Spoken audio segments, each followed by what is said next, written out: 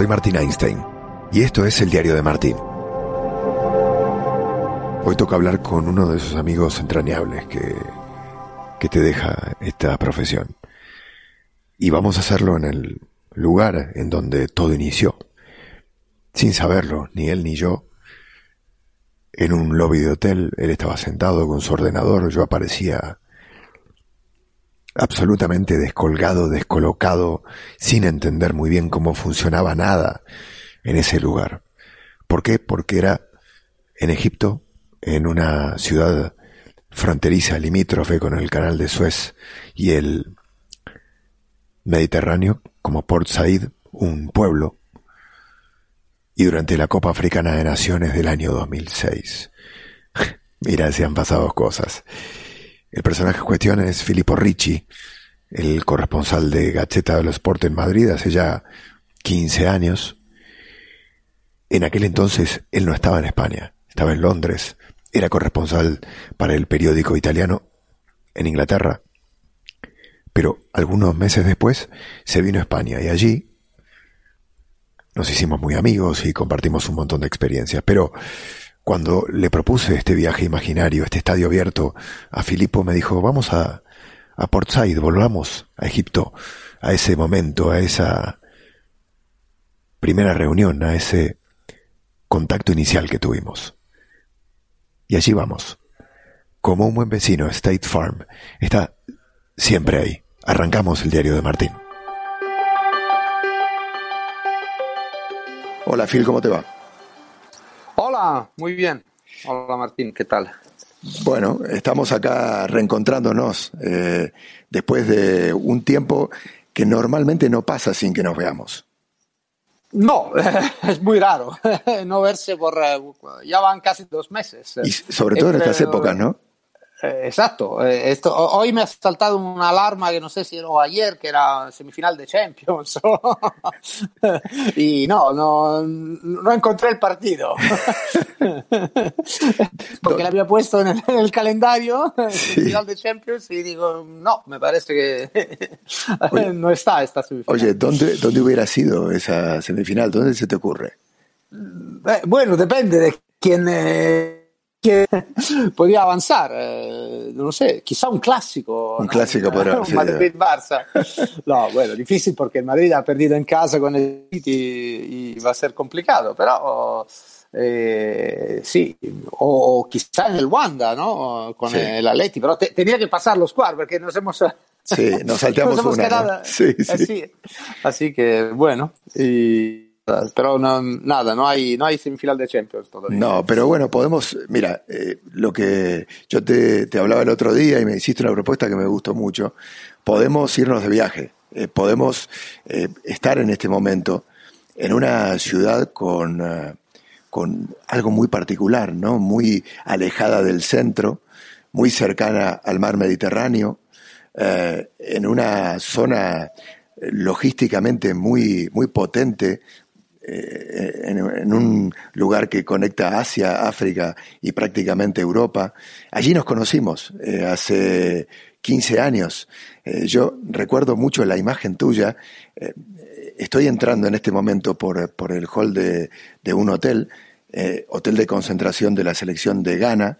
Es el año 2006, enero del 2006, y veo a un muchacho en una mesa pequeñita en el café del lobby de ese hotel, trabajando muy sesudamente en un ordenador, en un laptop.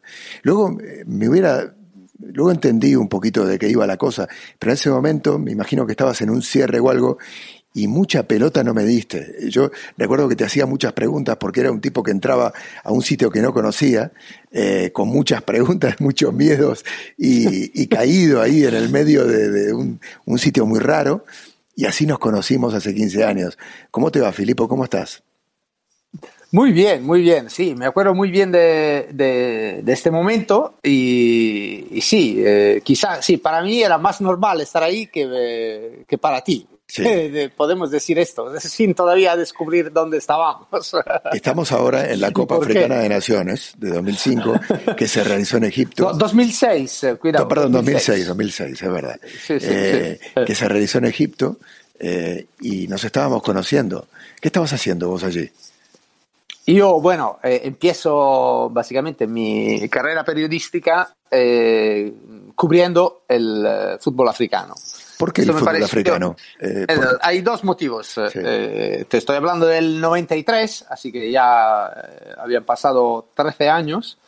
Y dos motivos te dije. El primero, bueno, es que mi hermano, uno de mis hermanos, había estado en África, había vuelto y había, bueno, gran apasionado del fútbol y había entrenado un equipo de Zaire, se había casado con una chica de Zaire al tiempo, ahora Congo, y en Kinshasa había entrenado un equipo llevándolo a la final de la Champions League africana en el 85. Sí. Cuando volvió, bueno, me pasó un poco la pasión por el fútbol africano, él estaba muy metido, quería ser agente de futbolistas, y yo pensé, digo, bueno, no hay nadie que se ocupa de este fútbol africano en Italia, y digo, a ver, claramente no iré, no podré escribir mucho, pero si consigo escribir algo, va a ser algo por periódicos ya importantes.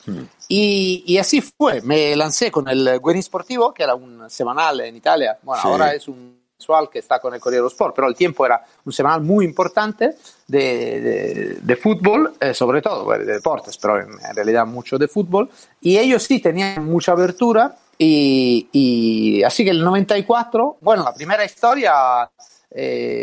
fue la tragedia que cubrí, fue la tragedia de Zambia, sí. Que, bueno, el aniversario era en estos días, el 27 de abril, con el avión de Zambia se hundió a lo largo de Libreville, en Gabón, y murió casi toda la selección, y el año siguiente yo me fui a la Copa África en Tunisia, y fue mi primera Copa África, y tenía razón, lo vi bien porque empecé a escribir de fútbol africano, así que no muy a menudo, pero cuando escribía podía colaborar en periódicos importantes. Oye, y así que seguía, y en 2006 ya era otra historia, porque ya estaba en Londres como corresponsal y estaba casi para llegar a Madrid. Y yo llego a Madrid en mayo de 2006 y ahí es donde también nuestra amistad, bueno, coge vuelo, ¿no? Porque nos encontramos en la misma ciudad. Sí, era curioso, ¿no? Unos meses después de ese encuentro en Port Said es una ciudad que queda como lo había dicho, al borde del Mediterráneo y cerca del Canal de Suez, es lo que la delimita. Y era una ciudad, ya que estamos aquí en Port Said, Filippo, yo acabo de llegar, tú llevas varios días aquí en Port Said. ¿Cómo es esta ciudad? Cuéntame un poco. Bueno, para mí fue... bueno, yo tengo muchas memorias de Copa África, he cubierto muchas, pero aquí para mí es una de las ciudades, yo diría, bueno, más interesantes, que más fascinación lleva y más historia, ¿no? Así que yo le tengo un gran cariño a Port Said. ¿Cómo es la gente de Port Said? Bueno, ¿Es una ciudad grande? Sí, ahora te voy contando un poco, porque yo nunca había estado. Port Said es importantísima porque es la ciudad del Canal de Suez. Así que claro. yo a la universidad he estudiado historia, ¿no? Así que tengo mi diploma en historia y ahí no hay más historia que en Port Said. Porque... hombre, la ciudad del Canal de Suez. El Canal de Suez es la puerta, ¿no? Le cortaron la tierra para establecer este link entre Europa y Asia. Pasando por África, ¿no? Digo, cortando África para llegar a Asia. Y así que me fascinaba muchísimo. Llego ahí el grupo, para poner también un poco... Era un grupo espectacular. Nigeria, Senegal, Ghana y Zimbabue. Sí, era increíble. Así que el grupo era muy bueno. Y yo con la selección de Ghana tenía mucho trato, porque mi hermano había trabajado con ellos, les conocía. Y además, cuidado, estamos en año de Mundial y Italia juega con Ghana al Mundial en Alemania. Bueno, así que voy ahí me acuerdo que yo tenía un hotel no muy grande que la ventana daba canal. Sí. Y esto me pareció increíble, porque yo estaba ahí trabajando y en mi habitación y pasaban estos barcos enormes, que se veía que, hombre, eran barcos que iban de un continente a otro. Sí. No sé, yo bueno, nunca he vivido en una ciudad de mar, pero sí, he viajado. Esto me parecían barcos de historias muy potentes. Volví un poco a la memoria de cuando era niño. Me fascinaba mucho este lugar. Y nada, y la ciudad también. Si quieres podemos hablar un poco de la ciudad. Para mí era muy interesante. Phil, yo recuerdo cuando llegué, vos estabas con el foco puesto en Italia. Yo recuerdo que mi asignación en esa Copa Africana de Naciones también tenía que ver con el Mundial y tenía que ver con entrevistar a los protagonistas de los rivales de México, que eran Costa de Marfil, a ver si me acuerdo, Costa de Marfil, no sé si Senegal no era. No, pero ahí estaba. Costa de Pero Marfil, tenía que estar. Pero ¿por qué Ghana, estabas ahí? Justamente Ghana era, ¿no? Ghana, Costa de Marfil y... No, perdón, eran los rivales, mira que memoria la mía es un desastre, eran los rivales de México, Estados Unidos, que jugaba contra Ghana. Estados Unidos, porque y era el grupo de Italia. Y Argentina jugaba contra Costa de Marfil. Entonces, sí. era agarrar a los tres rivales de los tres mercados que a ESPN le interesaba, ¿no? Estados Unidos contra Ghana, Costa de Marfil contra Argentina y Angola contra México, ya me acordé, Angola. Sí, Angola que me parece que jugaba estaba, ahora te lo digo, estaba en el Cairo. Angola. Estaba en el Cairo, sí, Angola, sí. estaba muy cerca de las pirámides. Sí. Me acuerdo que... Sí, a Giza, sí. Era un hotel Sí, la pirámide Sí, me acuerdo del hotel. Estuve yo también, sí. Y Costa de Marfil también estaba en... y Costa de Marfil estaba también porque en yo entrevisté a Drogba y a Eto'o ahí y estaban en este hotel, no muy lejos de las pirámides de Giza. Sí. Oye, bueno, una así cosa. que volvemos a Port Said. Volvemos a Port Said. Yo me acuerdo que te pregunté si lo habías visto a Stephen Appiah, que era un poco el entrevistado que uno quería. Sí. Era la figura un poco. Era la figura, jugaban contra Nigeria. Me acuerdo que había llegado, la organización me había pre-reservado un hotel que no era un hotel, era una especie de apartamento comunitario en donde los baños no tenían puerta, eran baños en los pasillos y estaba la barra brava de Nigeria con bombos, tambores y panderetas. Y yo llegaba, claro, era mi primera experiencia en Copa Africana de Naciones, decía, yo no puedo dejar los equipos acá, porque las puertas no tienen candado. Luego el tipo que me conducía se peleó casi a trompadas en el medio de la calle, a puño limpio, porque entendía que nos estaba estafando el tipo de la organización, y el señor era un musulmán muy creyente y no podía entender que un visitante se le tratara así. Eran un montón de cosas nuevas, raras, muy, muy sorprendentes para mí. Y luego me encontraba con vos que era como alguien que tenía códigos medianamente similares, ¿no? Yo estaba como intentando encontrar esa mano amiga. ¿Cómo es una Copa Africana de Naciones? ¿Qué es lo primero que te sorprende de cubrir un evento así? Bueno, yo cuando llegamos a esta ya tengo mucha experiencia y bueno, lo primero, no sé, el primer recuerdo que yo tengo en Tunisia en el 94 que me pareció muy interesante era que muchos de los equipos estaban en el mismo hotel. Sí. Así que esto era muy interesante. Ya en 2006 es diferente. 2006 quizá es la primera Copa África donde empiezan a haber jefe de prensa, los hoteles son un poco más cerrados, pero hasta la fecha la Copa de África era libertad, era acceso a los futbolistas, era bueno porque muchas veces estaban en el mismo hotel. Y había esta apertura que, claro, en el fútbol europeo no era así. Y además yo en este momento ya venía desde Londres, porque era corresponsal en Londres, y en Inglaterra nada, estaba todo cerrado. No se veía un jugador, ni de lejos. Y ahí lo tenías ahí en el hotel, podías estar en el hotel. Si quieres hablar con alguien, se podía. Bueno, empezaban a complicarse un poco las cosas, pero todavía se tenía... una gran libertad. Y además, a mí por Said me gustó muchísimo. Sí. Me acuerdo una cosa, que después me vino bueno, me encontré aquí en España. Íbamos a comer, tenemos un restaurante muy bueno, Sí. de pescado. Tenía todo el pescado expuesto ahí como en un banco, Sí, y tú lo elegías y ellos te lo cocinaban. Sí. Y bueno, íbamos siempre tarde, como de costumbre, pues, después de los partidos, y normalmente, bueno, aparte España, por ejemplo, yo viniendo de Londres, donde los restaurantes cerraban muy pronto, Sí. muy atentos al horario y tal, ahí podías llegar cuando querías y te atendían siempre. Y me acuerdo que llegaban los niños, las familias, súper tarde, a medianoche o pasada a la 1 de la mañana, llegaban esas familias para comer de noche con Sí. todos los niños también. Y esto a mí me parecía algo impensable. Todavía no vivía en España, que donde quizá, ¿no?, en algunas regiones sobre todo se puede pensar que hay algo así. Ahí me pareció un mundo muy libre, muy diferente, muy relajado. Sí. Y esta era un poco lo que transmitía la ciudad.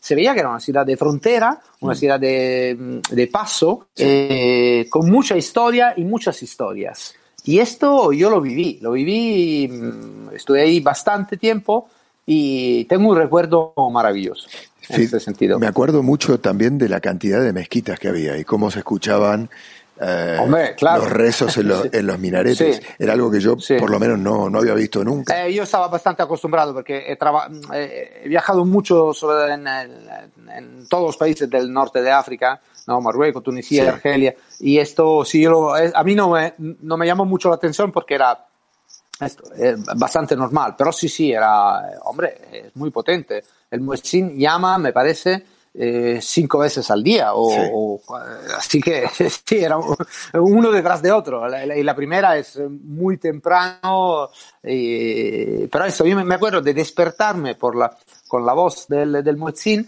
y ver estas naves, estos barcos que pasaban por ahí, y hombre, era de verdad muy...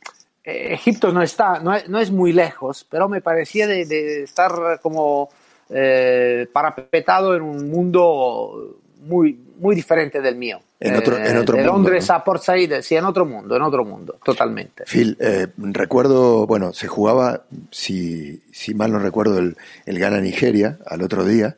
Sí, había... Es un partido, el Ghana-Nigeria, y ya nos metemos un poquito también en identificar y en describir cómo son esas aficiones.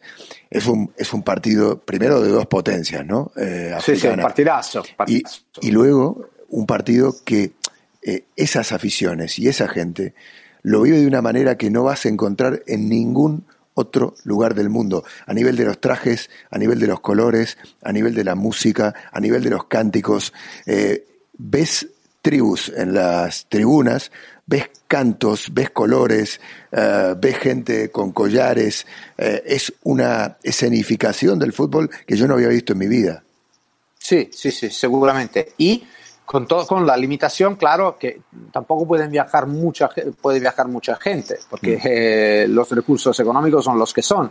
Pero, claro, siempre hay un grupo, o bueno, dependiendo de los países, de las aficiones, no sé, en Nigeria también hay mucha gente con bastante dinero, ¿no? Pero ahí, claro, era un partido, se jugó por la tarde y era un partido enorme, primer partido del grupo, y de este grupo un poco de la muerte, entre comillas, y claro, las aficiones son algo, primero, bueno, sobre todo los nigerianos tienen la tradición de presentarse con una orquesta, van en la curva y, hombre, no es que, uno se puede llevar un tambor, no, esto llevan trompetas, hay todo, hay tambor, hay vientos, hay todo.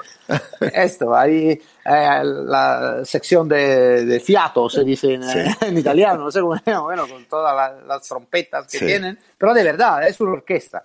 Y esto le da claramente, y tocan todo el tiempo, y es música, no son cánticos, hay cánticos, pero es música. Sí. Y es como una banda sonora del partido, que esto ya lo hace especial. Y después, cómo van vestidos, porque tienen el traje, ¿no? Africano de ellos, con colores, se pintan la cara, se pintan el cuerpo, la temperatura también ayuda, porque no hace frío, así que mucha gente puede pintarse el cuerpo y mostrarlo.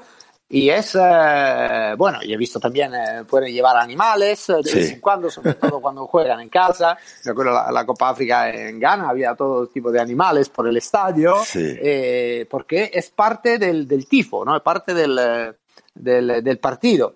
Y nada, el partido no me acuerdo mucho, si tengo que ser sincero. Esto. A ver, yo creo que fue, mira, un 1-0, me parece. Sí, lo estaba viendo, miré el resultado. Me parece que gana Nigeria, ¿no? Sí, gana Nigeria, gol de Taiwo, que después vino al Milan, era el lateral izquierdo, muy fuerte, grandote, que jugaba en el Marsella, esto me acuerdo, y después vino al Milan.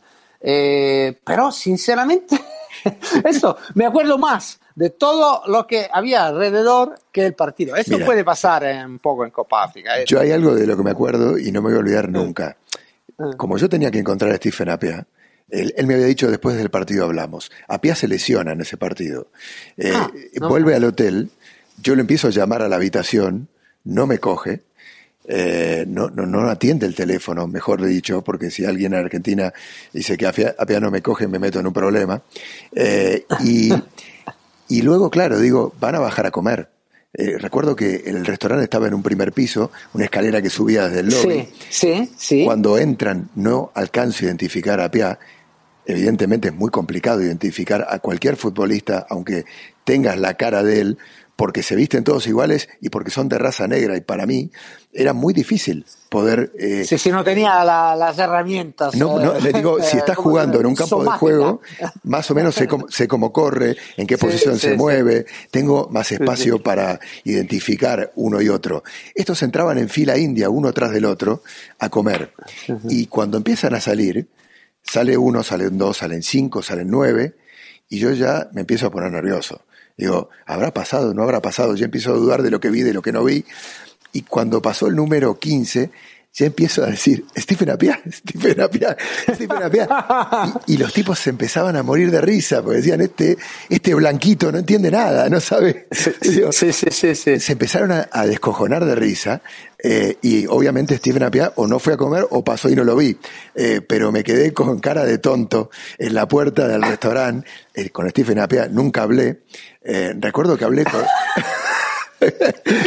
hablé con el goleador de ese equipo, que no me acuerdo ni cómo se llamaba, un chico muy espigado y flaco, y con el entrenador, que no era un serbio, me parece, ¿no? De Ghana. Sí, puede ser, al tiempo, tampoco ahora no me acuerdo en este momento. Bueno.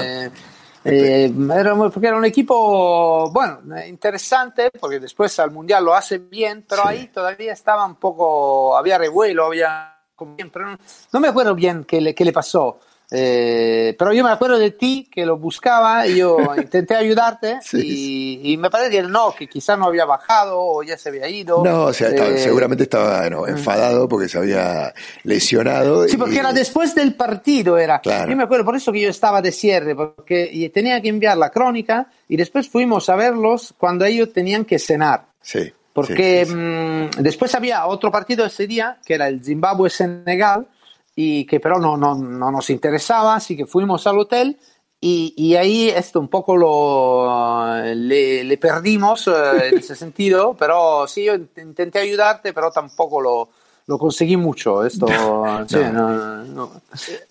Yo las anécdotas que me quedan, y seguro vos tenés un montón, y ahí quería llegar, era que todo estaba por definirse. Digo que las reglas se iban haciendo a medida que uno...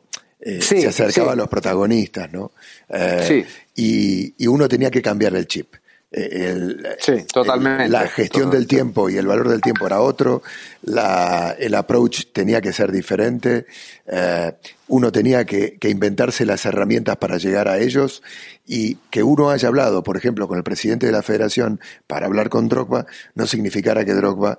mira, yo te puedo contar ahí. Yo me acuerdo porque conseguí un doblete maravilloso, hice Drogba y Eto'o, pero para los dos, ahora no me acuerdo con precisión, pero esperé por uno 5 horas y por el otro 6. Yo con Drogba... Con cita, todo esto con cita. No es que dice, bueno, te has ido ahí porque te daba la gana y a ver si tenías suerte. No, yo tenía la cita con uno y la cita con el otro. Mira, esto nunca lo hablamos y yo ahora entiendo un poquito qué es lo que me pasó a mí. Yo con Drogba esperé 8 horas, 8. Y lo conseguiste, pero. Y lo conseguí. El tipo en el Porque a veces ni se consigue, ¿no? Parece la pregunta, bueno, pero a veces esperas 8 horas y ni hablas con él. No, yo había hablado con el presidente de la federación después del entrenamiento, me lo presenta. Hola, mira, acá está Didier Drogba, de ESPN, te va a hacer la entrevista. Sí, en el hotel. Y en el hotel entraba, salía, me decía, más tarde, later, pum. Y entraba a la habitación. Y luego fue un fenómeno el tipo. Pero me tuve que quedar, arranqué la cobertura a las 10 de la mañana y me dio la entrevista a las 8, a las 7, 8 de la noche. Más de 8 horas. Sí. Sí, había que, lo que dices tú, el tiempo ahí se diluye, coge otra forma y hay que ser muy paciente. Si vas ahí con las pautas o las ideas europeas o de otro normales, no vas a ningún lado, porque te vas a enfadar y te vas a poner nervioso y nada, y no consigues nada. Claro, sí que tienes que empujar. Pero mi hermano decía siempre con la sonrisa, hay que ir siempre con la sonrisa, también si estás muy enfadado y vas esperando desde hace 4 horas, porque es así, es otra manera también de relacionarse y relacionarse con el tiempo. El tiempo no es como lo vemos nosotros. Sí. Y esto es, yo me acuerdo de ir a la concentración de Angola, una vez enfrente, porque ellos eran quizás los únicos, no me acuerdo, pero ellos estaban enfrente de las pirámides. Estaban enfrente, era increíble, sí. Y me fui ahí, eran, no sé, a las 8 de la mañana ya estaba ahí, pero más cuidado porque el Cairo moverse era muy complicado, era una ciudad caótica, donde para ir de A a B, que puede ser 2 kilómetros, podía tardar 1 hora. Y así que me levanté, a las 6 y a las 8 y estaba en el hotel de la concentración de Angola. Sí. No me acuerdo quién quería entrevistar, pero bueno, era así, esto, el tiempo es otra historia. Sí. Sabes que una de las cosas que me llamó la atención, recuerdo ahora que hablas del tráfico en el Cairo, de que era como un Tetris. Primero, en una ciudad de más de 20 millones de habitantes no había un semáforo. Y la gente cruzaba esquivando los coches. Había el surf, yo lo llamaba el surf. Que surfea, porque, cuidado, tienes que explicar que son calles de 8 vías. Claro, sí. No es una calle de una. Se paraban a la mitad. No, se paraban a la mitad, moviéndose un poco el cuerpo, esquivando coches que pasaban a buena velocidad. Sí. Y yo decía, estos están locos. Sí. Y la bocina. A mí me acuerdo el uso del claxon, ¿no? Todo el tiempo. Es un código, todo es una música de fondo. Exacto, hay que avisar. Y no sé si tú también tenías esta impresión. Yo cada día veía entre 10 y 15 accidentes, pero eran pequeños, se tocaban, por eso, que la bocina no funcionaba bien y se daban pequeños golpes, así que tacos, empezaban a pelearse entre ellos un poco más visivamente o a nivel sonoro. Sí. Nunca he visto peleas, pero bueno, hombre, vete por ahí, vete. Y nada, y después seguían, ni paraban porque tampoco había seguros o eran coches destrozados ya. Pero yo podía ver de estos pequeños accidentes entre 10 y 15 al día. Sí. Y nada, otra cosa que siempre me llevo conmigo, ahí vi una familia, ¿sabes? Yo soy de Roma y en Roma todo el mundo va con el scooter. Y ahí vi una familia entera en un scooter, una Vespa, iban en 5. Padre, madre y 3 hijos. Uno enfrente del padre, así que delante de él. Otro entre el padre y la madre iba con las rodillas afuera y ahí tenía otro niño. Sí. Así que iban 5 en un scooter. El Cairo es una ciudad maravillosa. Es maravillosa. ¿Qué es lo que más te engancha? Primero, no podemos hablar de África. También la historia. Sí. No podemos hablar de África como uno solo, ¿no? Como un continente igual. No. Hablan del continente negro, pero el norte de África no tiene nada que ver con la África negra, ¿no? Pero el Cairo es, no sé. hay mucha historia, se ve. Son millones de años ahí y este caos también sí. es interesante, es casi diría enriquecedor, que no puede serlo, pero perdonadme, sí. Pero hay también en la calle hay mucha historia y claro, también tienes que ir muy relajado. Si tienes prisa, en el Cairo estás muerto, no vas a ningún lado. Porque luego, es imposible calcular los tiempos. Es un caos armónico, ¿no? Es un caos que, sí, como bien lo decías, sí. Uno diría en cualquier lugar del mundo, si ves, porque más no es una persona que cruza la calle de 8 carriles, son como 20 personas al mismo tiempo cruzando la calle y nadie se muere. O nadie tiene un accidente grave, o por lo menos vos tenés la sensación de que nadie se muere. Yo estuve muchas veces al Cairo, porque la primera vez que fui ahí es cuando tenía que hacer el álbum de cromos de la Liga Egipcia por Panini. Así que me tiré una semana en el Cairo y ahí fue mi primer impacto. Espera, ¿cómo es eso? ¿Cómo es que vas? Digo, ¿cómo es la producción de un álbum de cromos? Explícamelo porque ya ahí me metí en un casillero espectacular. Sí, bueno, ¿qué pasa? Yo, soy considerado el único experto de fútbol africano en Italia, sí. Así que me llama Panini y me dice, queremos hacer la primera colección dedicado al fútbol africano. Sí. Y empecé en el 95 y para la Copa África del 96 salió el primer álbum, como lo llamamos nosotros, de figurines, ¿no? De cromos dedicado a África. Figuritas, le decimos nosotros en Argentina. Exacto, pero ¿cómo es la producción de esto? Digo, ahora, ¿vos te vas con un fotógrafo? ¿Cómo es? Y vas a los clubes. Es muy triste, por un lado, porque uno piensa a las figuritas, como lo llamáis vosotros, y de cambiar, de jugar con otros niños y tal. Sí. Y yo tenía que hacer todo el álbum solo.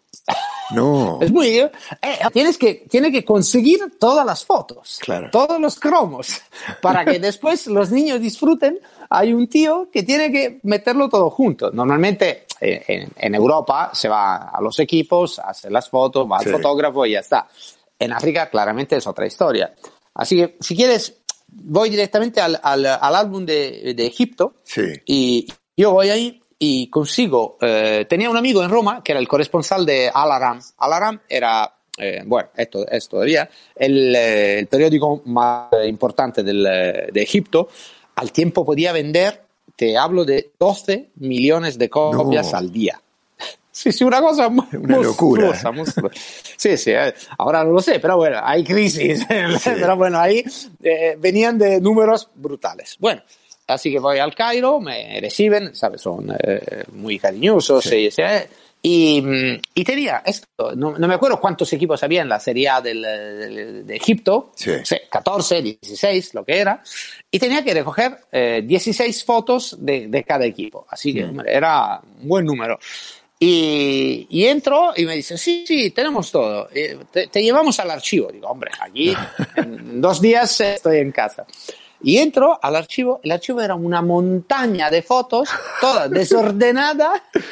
Y dice, aquí están las fotos. Digo, ¿cómo? Esta montaña de fotos, yo no conocía ni un jugador. Quizá los que juegan en la selección puedo conocer. ¿Cuántos son? 20. Y necesitaba 300. Dice, hay que ordenarlo por equipo, dónde juega esto, quién es, el nombre y tal. Y nada, y el tío me dice, complicado, tienes que hacerlo tú. Sí, tienes que hacerlo tú. Digo, no, hombre, yo aquí no. Y me acuerdo que llamé a Módena, que era la sede de Panini, donde había el tipo que organizaba todo esto, que era el gurú absoluto y era un tío muy, muy duro, muy... Bueno, con una ética del trabajo enorme y además con un nivel también fotográfico solo yo le tenía mucho miedo a ese, se llamaba Rigo Beltrami, un gran personaje, ha fallecido, un personaje espectacular, muy mayor, un coleccionista de época, sí, ¿no? exacto, esos tipos que la figurita no tiene que tener dobleces en las puntas, que la foto tiene que estar perfecta, que el fondo no puede ser un fondo falso. Exacto. y estamos hablando de un auténtico, una potencia. Sí. Esta es una multinacional, Sí. siguen haciendo millones de euros y tal. Así que el nivel era altísimo. Sí, había estándares de calidad. Y yo le llamo y le digo, mire, señor Beltrami, ¿no? Le daba de usted, le digo, aquí habrá que bajar un pelín el nivel. Le dije. Y el tío, un tío que sabía, me oye, me conoce y me dice, Filippo, dice, lo importante es la colección. Vuelve con las fotos, como sean. Y me acuerdo que la foto más mítica que le traje cuando fue de Turquía. Sí. Porque después me dieron también Turquía, que no es África, pero todos los más complicados. Los raros, los difíciles. Exacto, le llevé la foto de un jugador nigeriano que se consideraba fundamental por un equipo menor de Turquía, no me acuerdo, que estaba jugando al billar. No te puedo creer. Claro, y le sacamos una figurina. Oye, ¿tú tienes esos álbumes en algún lado? Sí. ¿Ah, sí, los tengo todos. ¿Cómo han pasado 15 años y nunca me contaste esta historia? No te lo perdono, no te lo perdono. Los tengo todos aquí. La última, en la primera colección que hice, que era Copa África 96, la última, yo termino mi colección como un niño. ¿Sabes cuando, no sé, tú lo hiciste de niño, ¿no? ¿Sabes cuando yo terminé mi colección con una foto que me llegó de Luanda, Angola, vía Portugal, vía Lisboa. Y me llegó, y cuando me llega esta última figurina, yo casi lloro, ¿no? Había terminado mi colección. Mira, te voy a decir una cosa. Bueno, así que realmente da para un podcast solo el tema de los álbumes de figuritas y además me imagino las oportunidades que te ha brindado también para meterte en lugares, y esto también lo tiene el periodismo, es una excusa para meterte en casas, en carreteras, en barrios, conocer gente que de otra manera no lo hubieras conocido. Para mí y creo que para vos también es una forma de vida, es una ventana, es un acercamiento, es una carretera que te lleva a un lugar que querés ir y es un vehículo, ¿no? Es un coche que te va llevando. Sí, eso ha sido, y además te digo, eso de Panini ha sido de verdad una bendición. Yo hice los álbumes de Marruecos, Tunisia, Egipto, Turquía y África, ¿no? África 3 o 4 hicimos. Y claro, esto tenía que ir a contacto con los fotógrafos, y tengo anécdotas, tengo muchísimo claramente, pero sí me permitió, porque tenía que estar ahí por bastante tiempo, una semana, 10 días, y no es que no eran solo no había partidos, iba a buscar fotografías y ha sido muy, muy, muy interesante, muy enriquecedor. Es espectacular, me da hasta la idea para hacer un documental sobre ese tipo de experiencias, si quieres, o una peli de ficción, un tipo que le encargan la misión de conseguir un álbum de figuritas de un país con una liga menor que no tiene esta costumbre. Además, no la habían. Mira, una cosa, de Egipto hicieron una en los años 70, una sola. Y ahí, por ejemplo, yo tengo solo el álbum vacío. Pero esto nunca se había hecho. En África no existían estas cosas, ¿no? Claro, eso es algo claramente europeo, ¿no? Que es importado como costumbre cultural a otros países. Y muy complicado, claramente fue muy, te digo, también en Turquía, fue muchas historias y nada, muy, muy difícil. Pero en esto, para volver un poco a Egipto, yo lo había conocido el Cairo, y tengo una fascinación. A mí lo que más siento es de no poder ir ahí a menudo. A mí me gustaría ir al Cairo ahora, llevarla a la familia, porque es un lugar, hombre, es maravilloso. A nivel de civilización, a nivel de historia, de lo que ha pasado en el mundo. Egipto es un país fundamental. Y esto es un poco una lástima ahora, ¿no? Siempre con el peligro, terrorismo o malestar, ¿no? de la ciudadanía, problemas, no puedes ir ahí tan tranquilo, y no sabe la gente lo que se pierde. Y Port Said, ¿no? Para volver donde hemos empezado, eso es un lugar mágico. Yo todavía me acuerdo, han pasado 14 años nunca más estuve ahí por 10 días, lo que fue, y tengo un recuerdo muy vivo, porque es un lugar histórico. Esa es otra de las cosas que te da esta excusa de viajar para cubrir un evento o para llevar una crónica o para inventar y construir un álbum de figuritas, que te vas a ir a lugares que seguramente de otra manera no los hubieras conocido y seguramente a los que no vas a volver. Tiene un tema de descubrir y tiene un tema también de saber que cuando te vayas de ese lugar, cuando cierres la puerta, cuando cojas el bus, el avión, el coche y te vayas alejando de Port Said, es muy posible que no vuelvas. Entonces Sí. tiene algo como Sí. de experiencia única, ¿no?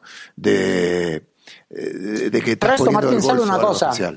Que eso lo sabes también cuando llegas.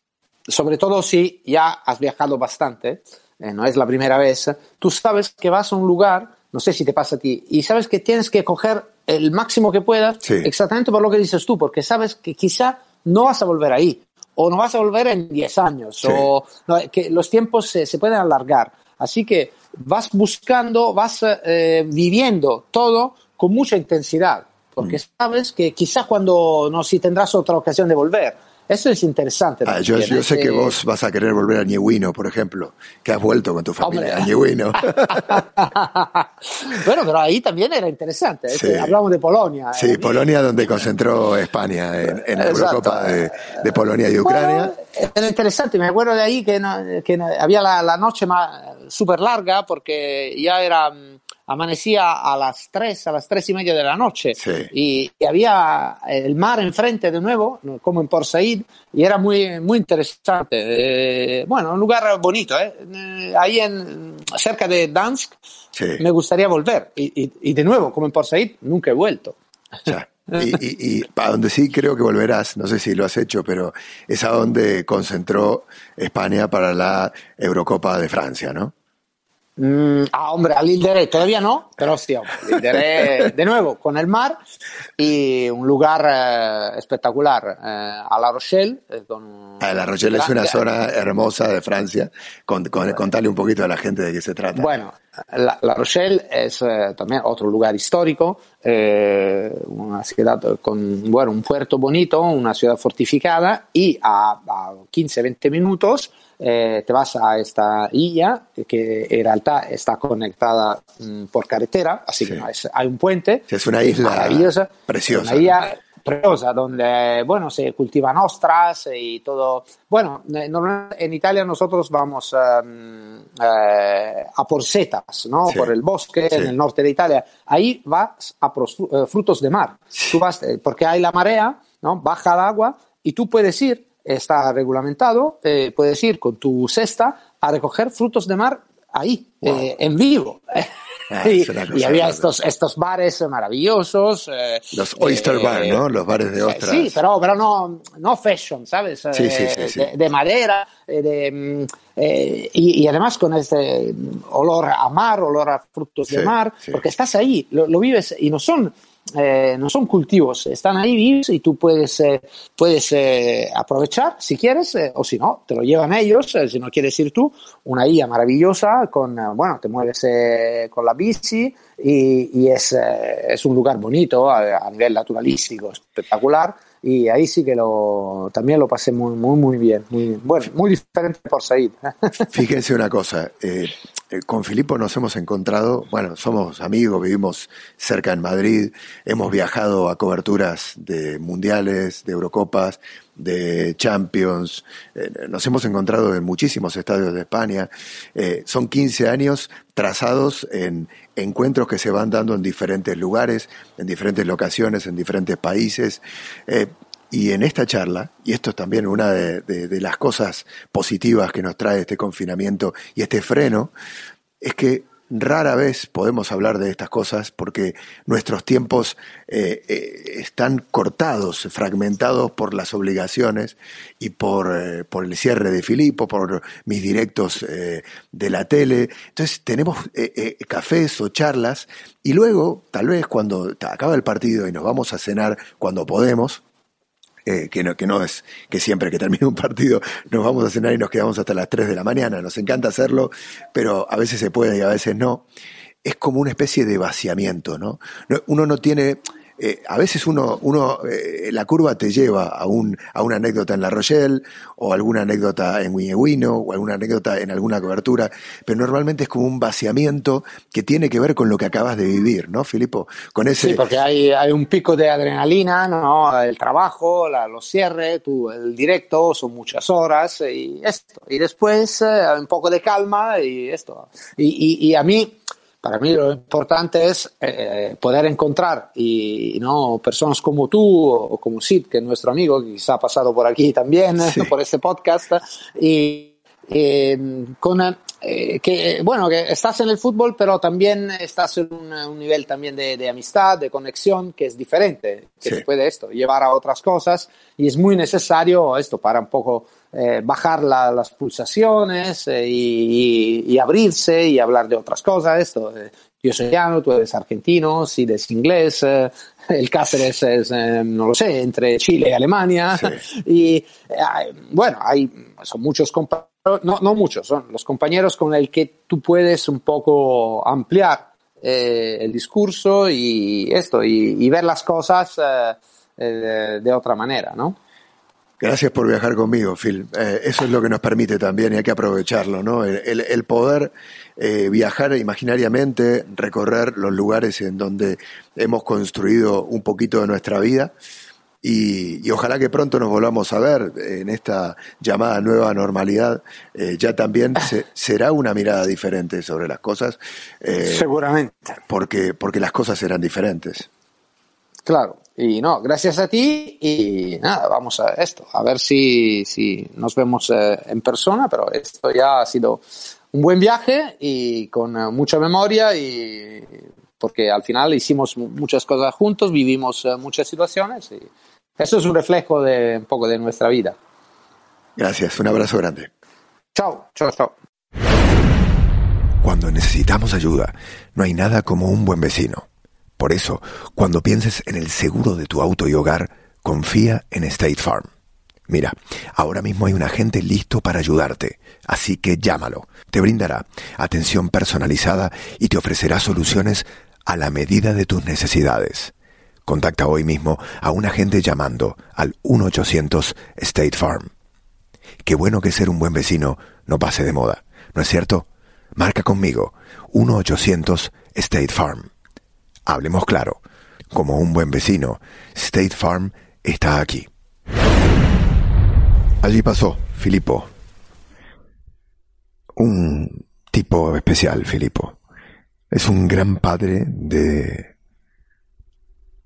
familia, una persona que que le gusta hacer grupo, que le gusta hacer piña. No solo Filippo ha sido compañero corresponsal y uno de los periodistas con los cuales me he cruzado más en esta carrera europea, sino también ha creado equipos de fútbol, comidas, asados, y es un tipo de iniciativas para juntar gente, porque tiene mucho valor humano, le interesa mucho, más allá del trabajo, la vida, las relaciones, el poder fomentar grupos, ¿no? De gente que disfruta de su compañía y él también poder disfrutar de los demás, porque de última lo que nos llevamos puestos de esta vida, pasa por los afectos, y eso Filippo lo tiene muy claro. Hasta aquí llegamos en este viaje que tocó tantos puntos, tantos lugares, tantas anécdotas y tantas experiencias que seguramente se continuarán metiendo en los cajones y en los baúles de viaje de cada uno de nosotros. Este fue el Diario de Martín. Nos escuchamos en la próxima.